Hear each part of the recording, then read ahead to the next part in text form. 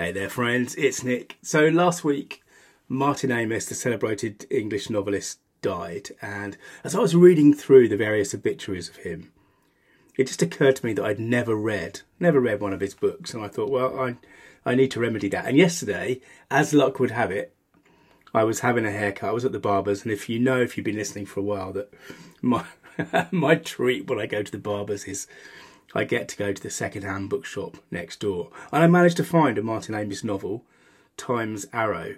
And according to the Telegraph, this is his most ambitious and daring novel yet. So we'll see. I don't have much to say about it at the moment, but one passage caught my eye in particular.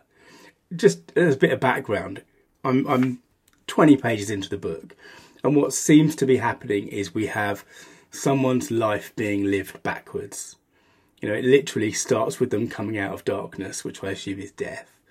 And things are literally rewinding, like, you know, when they finish reading the paper, they take it back to the shop. It's that kind of, so it's a big idea kind of book.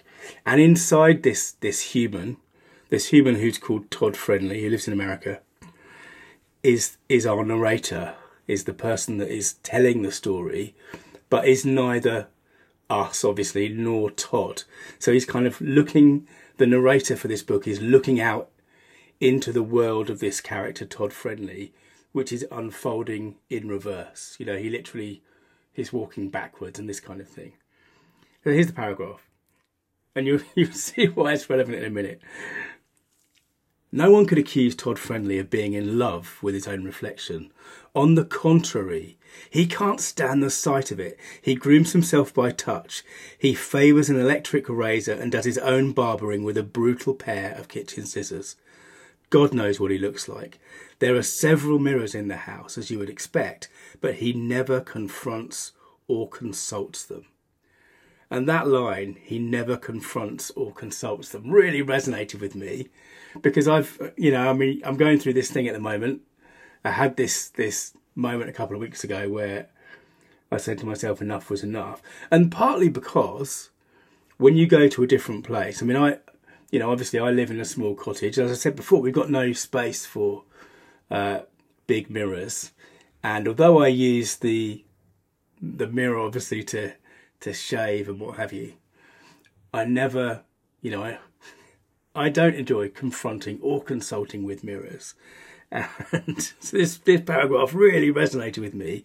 And one of the things I've done, which is helping keep me honest and keep me true on this quest, which is going to be months or years in the making, is, I think I mentioned in the podcast I did about the kind of the various wake-up calls I got a couple of weeks ago. One of them was someone took our photo.